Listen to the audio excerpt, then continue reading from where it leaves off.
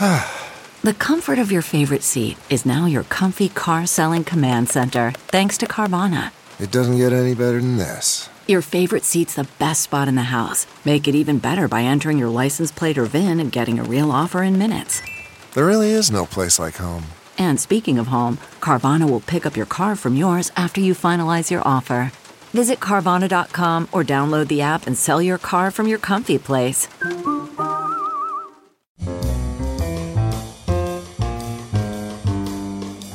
This is Merriam-Webster's Word of the Day for Wednesday, October 1st.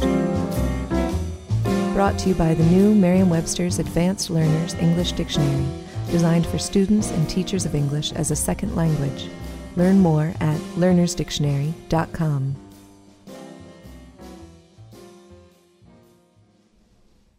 The word of the day for October 1st is FIFTH-KAH-lum, spelled as two words.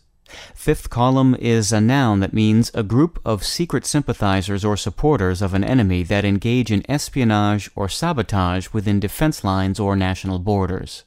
Here's FIFTH-KAH-lum used in a sentence. In the 1950s, the Communist Party was denounced in the United States as a fifth column, and many people were unjustly blacklisted as communist sympathizers. FIFTH-KAH-lum, a translation of the Spanish quinta columna, was inspired by a boast by rebel general Emilio Mola during the Spanish Civil War. Mola predicted Madrid would fall as 4 columns of rebel troops approaching the city were joined by another hidden column of sympathizers within it. In an October 1936 article in the New York Times, William Carney described those secret rebel supporters as the fifth column, and English speakers seized upon the term.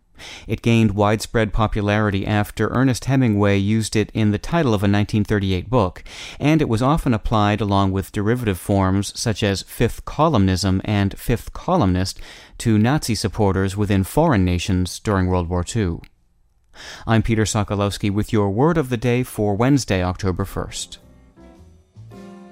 Visit the all-new learnersdictionary.com, the ultimate online home for teachers and learners of English.